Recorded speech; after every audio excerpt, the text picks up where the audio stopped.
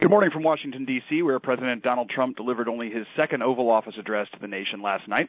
Coronavirus has obviously become and will likely remain the number one story in the media, both because of its public health impact and the changes it will make to our economy and that of the world. For the moment, however, we're going to return to the story the virus knocked out of the top spot in the headlines. For about half an hour, we'll let you forget about hand washing and social distancing as we discuss the now two men who are fighting for the chance to challenge President Donald Trump in November for the right to control the Oval Office for themselves.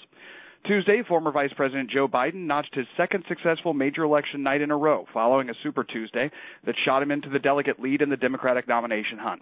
My name is Paul Kincaid. I'm the Director of Congressional Outreach here at FMC, and I'm joined by two of our former members of Congress who will analyze those two Tuesday nights, where the Democratic Party goes from here, and potential matchups in November. Joining me is the former head of the Democratic Congressional Campaign Committee and president of FMC, Martin Frost. Mr. Frost served in Congress from Texas from 1979 until 2005.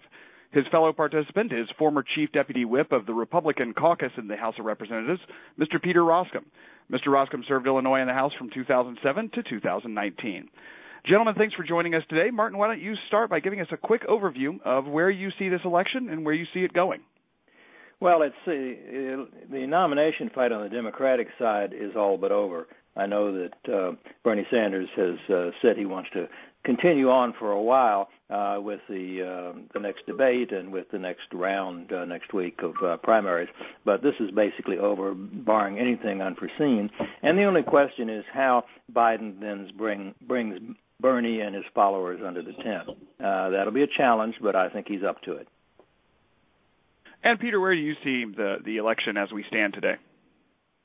Well, I think if you would have asked me 30 days ago, about 30 days ago, the Democratic Party looked to be just in chaos to me. It looked as if Bernie Sanders was likely to be the nominee, and it was going to have huge negative implications, in my opinion, down ballot for them. Things changed quickly, and the party came in focus, became highly functional by getting rid of, not getting rid of, but clearing the field for Joe Biden, getting the matchup that they wanted, and now Biden has overperformed. So I think it went from, not likely to defeat Donald Trump to a very competitive race for the fall.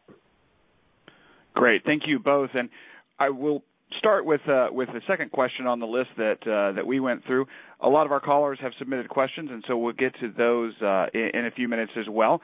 The first question, obviously, was going to be, who do you think will be the Democratic nominee for president? But it sounds like both of you believe that former Vice President Joe Biden has put himself in a commanding lead. And so the second question is, do you think that Vice President Biden will be able to defeat President Trump in the November election? And Mr. Roskam, he has the home field advantage, so we'll start with the Republican side. Yeah, look, I think that Donald Trump was going after Joe Biden early in this process for a reason, and that is that Biden has a lot of crossover appeal, Obama nostalgia, sort of a Midwestern strength to him that I think is very compelling. And Donald Trump was unable to knock him out. Now, that said, I don't think it's a foregone conclusion that Biden is the next president of the United States, clearly based on the pace at which things are changing and some of his own liabilities, that is Biden's as a candidate.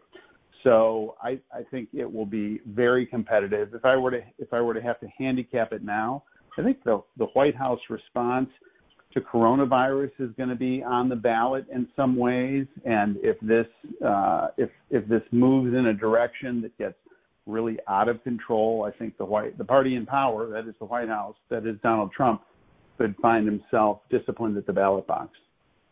And this is Martin. I think it'll be a very close race. Some of the pundits recently have been saying, that Biden should now concentrate on states like North Carolina and Arizona. I think that's baloney. I think this race will still be fought out in the Midwest, in the states that Democrats have carried in recent years but didn't carry in the last election.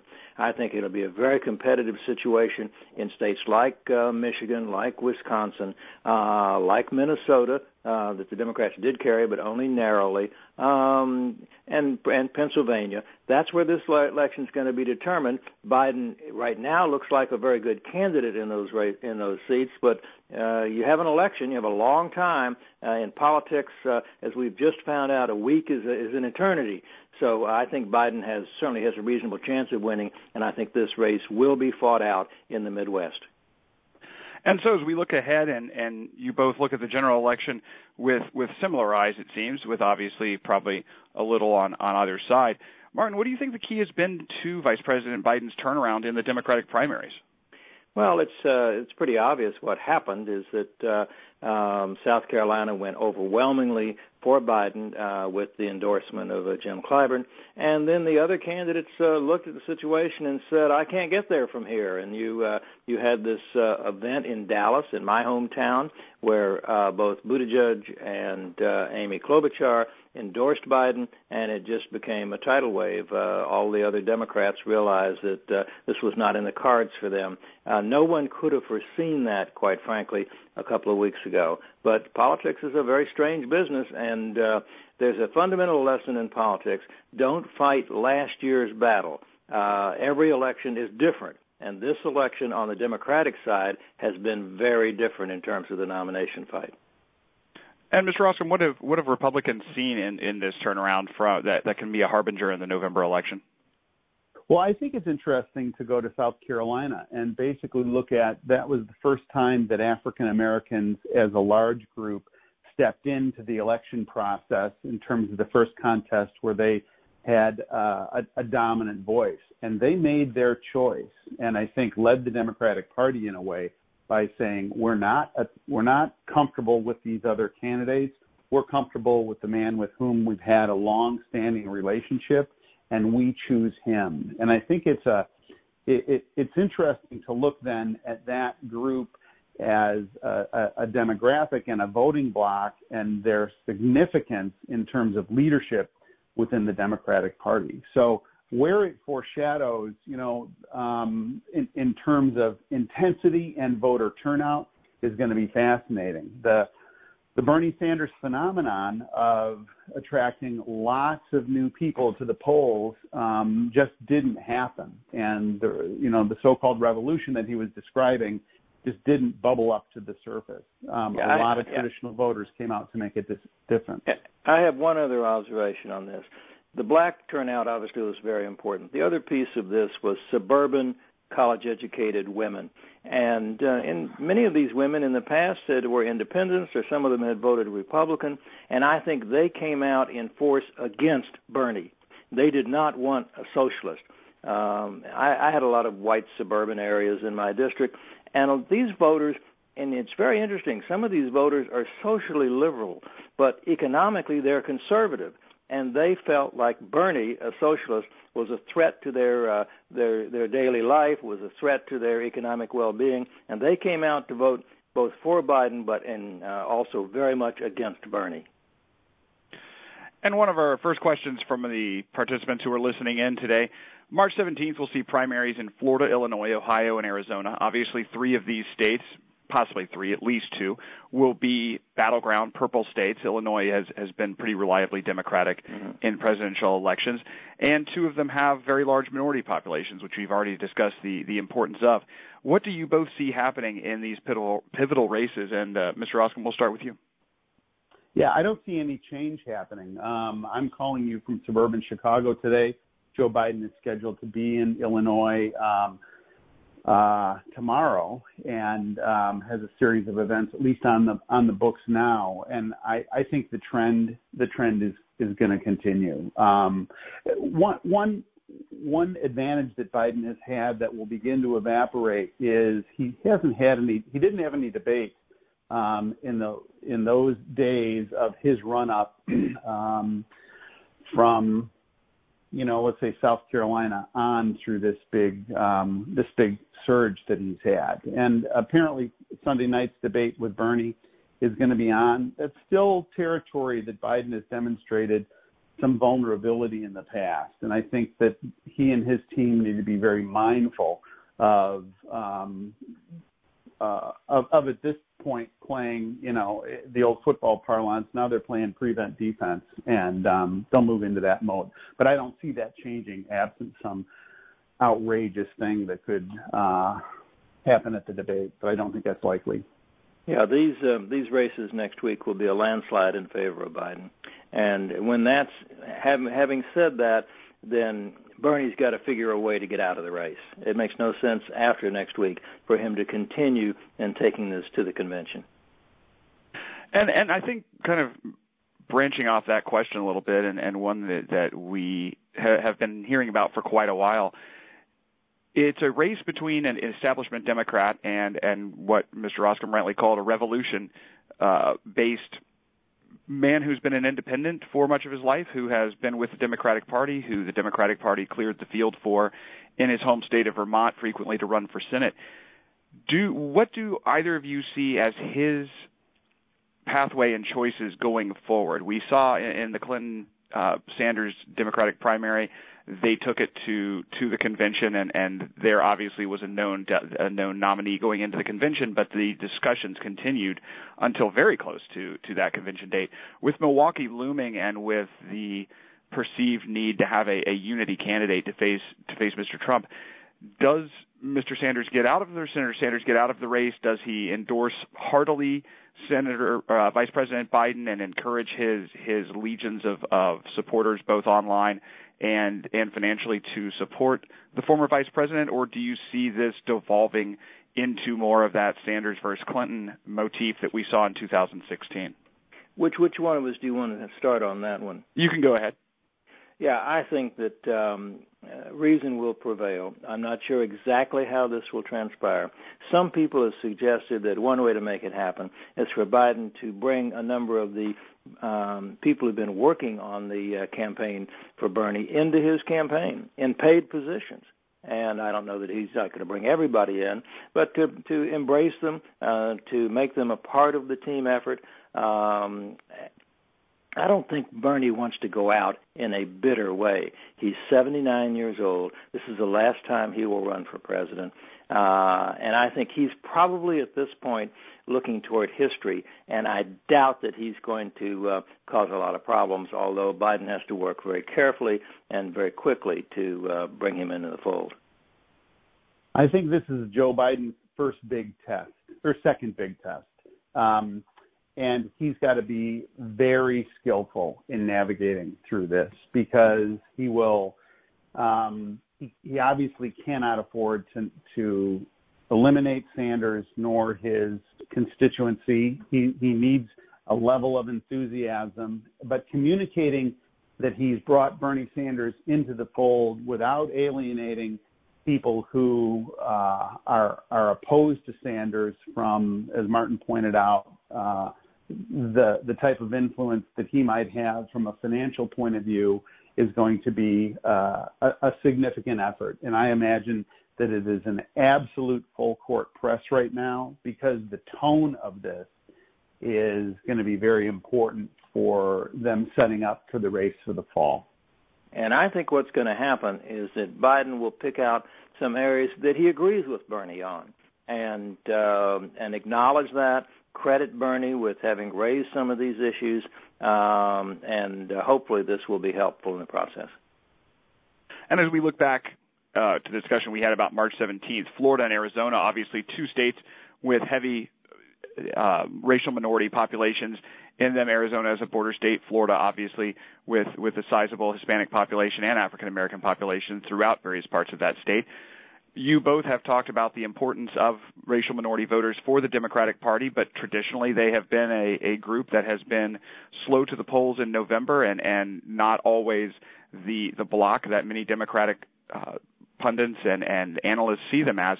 With that in mind, when we look ahead to next Tuesday to Florida and Arizona voting, how much importance should be given by pundits and by people who analyze the general election in November to the participation of these minority voters, both in Florida and Arizona, but also, as Mr. Roscom alluded to, their previous participation in states like South Carolina that became kind of the bulwark of Vice President Biden's resurgence. And Mr. Roscom, we'll start with you.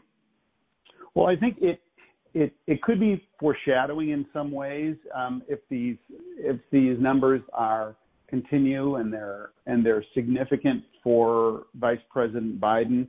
The caveat is that, look, once somebody has a nomination and it's essentially a fiat accompli, the level of intensity tends to wane somewhat. So I wouldn't overinterpret a lighter turnout per se if that were to happen for Biden moving forward, because I think the race is basically over. Also, don't forget about the Cuban influence in Florida and Bernie's embrace of Castro, even though he will say, no, he didn't really mean all of that. That's going to overemphasize the support for Biden in Florida. There's still a lot of people in the Cuban community, even though the younger generation is somewhat different than the older generation, who have no use for Castro, and Bernie made an extraordinary mistake in saying nice things about Castro, and that's going to make I believe, the spread in Florida even greater than it otherwise would have been. And as a Florida native who will be looking at that's definitely something to watch next Tuesday. Let's throw it back a little bit more, back to a time when there were more than just the two white men in the Democratic nomination fight. Obviously, there has been a lot since Hillary Clinton lost the election in 2016 and talked about the cracks she had put in the glass ceiling. There were a lot of discussions about various chances for Democrats to nominate a woman as their standard bearer. The last one to drop out was Elizabeth Warren. Senator Warren dropped out just very recently and has yet to endorse anybody's going forward. So I guess two questions. One has come from our group of participants. Why do you think Elizabeth Warren wasn't more effective in the primaries? And the second question, do you believe her endorsement, A, will be valuable to the person who she endorses, and B, do you believe that endorsement will be forthcoming, or do you think that will wait until Milwaukee? And Martin, we'll start with you. Well, it's very hard to judge that. If she has any thought that she might, and I emphasize might, be considered for the vice presidential spot, she's certainly not going to want to endorse Bernie. That doesn't mean that she's going to run out tomorrow to endorse Biden. As far as what happened to her as a candidate, that's very difficult to read. She's bright. She has a lot of good ideas, but somehow people didn't connect with her. I'm not sure what the real reason is. Maybe they viewed her as a schoolmarm. Maybe they thought she was lecturing to them. I'm not sure what the answer was. She's a very capable, talented politician. It just didn't work for her with the Democratic primary electorate. Now, when she endorses, if she does, I don't know what the answer to that is. My guess is that once this is completely settled, that she will endorse Biden. She may not do it in the next week or so, but she will ultimately endorse Biden. And then we'll see what happens from there. I have no idea who he's going to put on the ticket with him. I think it probably will be a woman. The question is, will it be a black woman, or is that required? Or could it be a white woman? He's the only one that can answer that. If it's not to be a black woman, then Amy Klobuchar would be the outstanding pick for most people. If he decides he needs to have an African American woman on the ticket with him, then I can't tell who that would be.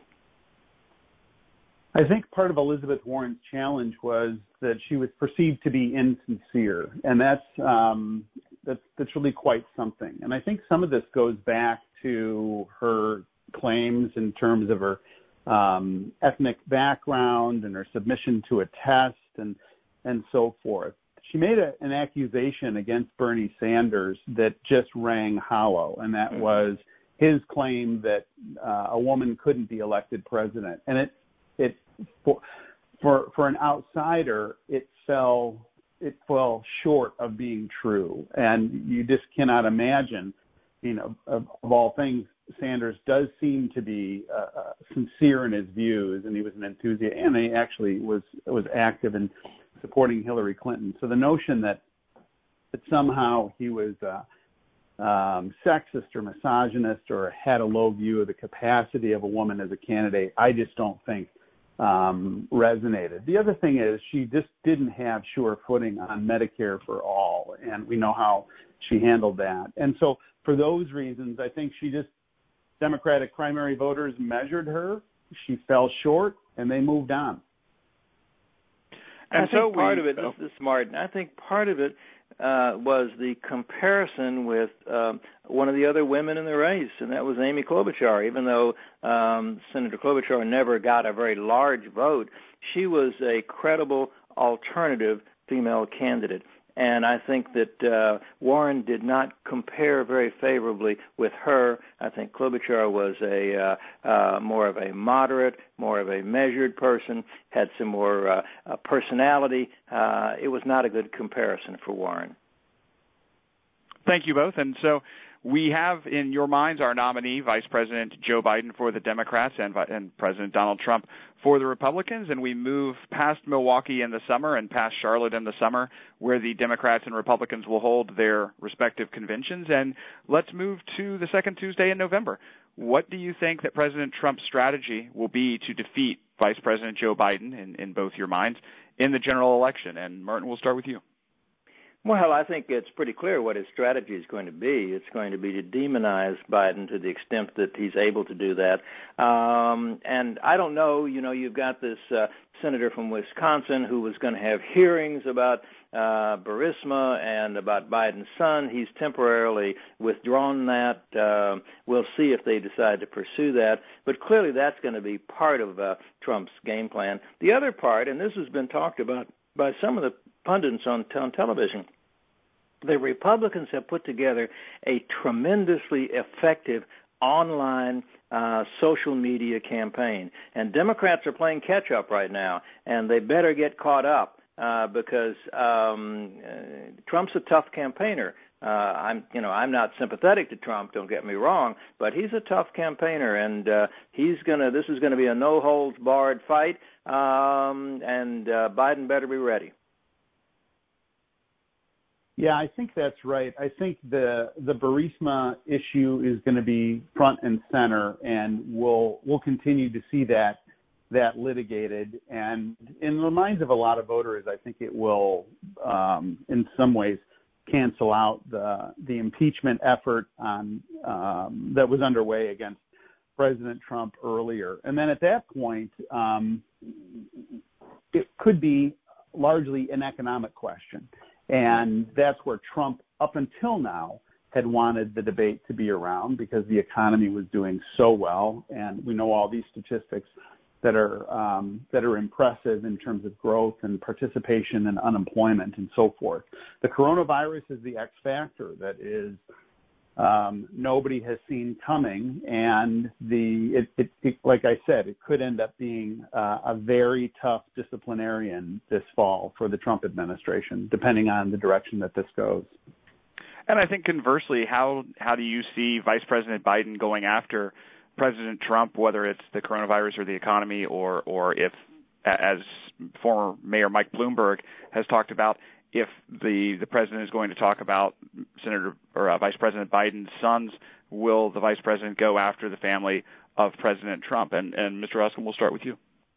Yeah, I think that's likely. I think one of the things that Biden has to be careful about now is, in some ways, not playing Trump's game. And here's what I mean by that.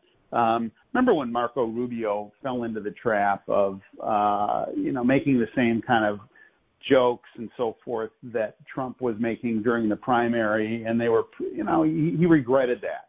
And I think Biden, from what I've seen, has taken to, swearing at some people on the campaign trail and so forth. And this is obviously somebody who's made his focal point of his campaign a call and a return to civility.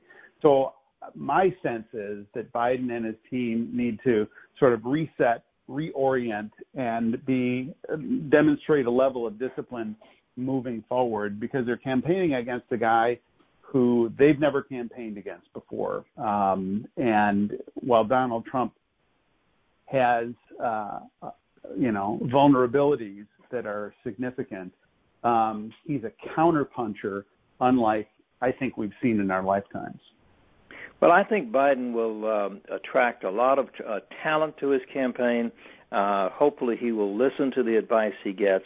He wants to present himself as someone who can unite the country, also someone who can raise our credibility in the rest of the world. While this is not a determinative issue in an American campaign, it is important to discuss how we work with our allies around the world, whether we're respected or not respected. And I think that a major issue for him will be that he will return respect to the office of the presidency and respect to America in the eyes of the rest of the world. Thank you both. And we'll take our last question today from one of our participants. We talked a little bit about coronavirus and what it will mean to the economy and to various different things from a political standpoint. But I think one important question is, how do you think coronavirus concerns will impact the rest of the primaries and potentially the general elections, both somewhat on the political side, but more from a fundamental logistics side of if large groups are banned and if people are trying to avoid face-to-face contact throughout the rest of the season, what impact could it have on the actual voting and the actual turnout in these states, both in the, like I said, in the primary, but also in November? And Martin, we'll start with you. Well, let me start. Yeah, this is the primary season is going to be shut down, and it's going to be shut down because Bernie is no longer a viable candidate. And what that will mean is that the vice president will then have to be very careful. He will not be able to do a lot of very large rallies, maybe not any in the next couple of months. A lot of it will have to be online. A lot of it will have to be through televised speeches. It will cause him to alter the way in which he campaigns right now. Now, what happens for the fall, we don't know when this thing is going to run its course. And I would think one of the key things is that the president, while he said we should all be bipartisan, if the president then immediately goes back on the attack against Democrats and the media for trying to stir up what he considered to be a hoax, he better not do any more of that at large rallies, or he's going to be in very serious trouble. And I'm not sure whether he can control himself, whether he can stop saying those kind of things at big rallies. So it gets very interesting. Biden has got to present himself as a calm, sane individual, and somehow someone has got to tell Trump to stop all the partisanship, to stop the attacks on the news media, to stop the attacks on Democrats about the virus, and we'll see if he'll listen to that advice. He's a hard person to give advice to. Yeah, I don't think it's likely that he'll stop. I think he'll continue and will kind of keep going down that direction. And the ramifications of the coronavirus at this point still are just wild. We're wildly blind to these things. Just anecdotally, earlier this week, my wife and I early voted outside of Chicago because I thought, I'm not really interested in going out on Tuesday, March 17th with a bunch of other people, and I'm going to get into a fairly quiet alternative polling place and get in and out and wash my hands and be done with it. So I would imagine that it will have some influence all the way around. The scope and scale of the virus from an economic impact, I think, is going to be more significant and more dispositive for the campaign in the fall than Trump's tone. I think people have factored in Trump's tone and his disposition and so forth. But the factor in terms of where the economy lands as a result of this is still the big unknown. It could be that it is, that these precautions are enough and that it will wane quickly, and then the underlying structure of the economy is still strong and it comes roaring back. It could be, however, that this has a long-term impact that could be negative from an economic point of view. Yeah, I don't think there's any question about that, and we just have to wait and see how this plays out. I would like to make one other observation. The question is whether Trump can in any way be like Reagan. And I'm serious when I say that, and I'm not sure he can be. Reagan knew what he didn't know. He surrounded himself by very capable people. I served with 5 presidents. I always thought Reagan's staff was the best staff of any president I served with, either Democrat or Republican.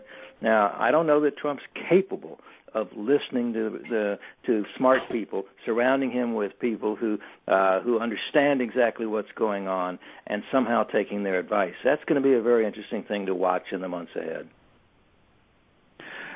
Thank you, Martin, and thank you, Mr. Ruscombe. Thank you both for your time, and thank you to all of you who called in today. Obviously, with Washington, D.C. having just declared a state of emergency, as you might imagine, as we allow you to return to the all-coronavirus, all-the-time news cycle, events like this teleconference that allow us to keep you informed while avoiding large groups of people may become the norm for a while. We at FMC are planning to continue our programming to the best of our ability, and we'll keep you updated on what that means. For now, make sure you wash your hands, and thank you for joining us. From FMC headquarters here in Washington, I'm Paul Kincaid. Have a great day.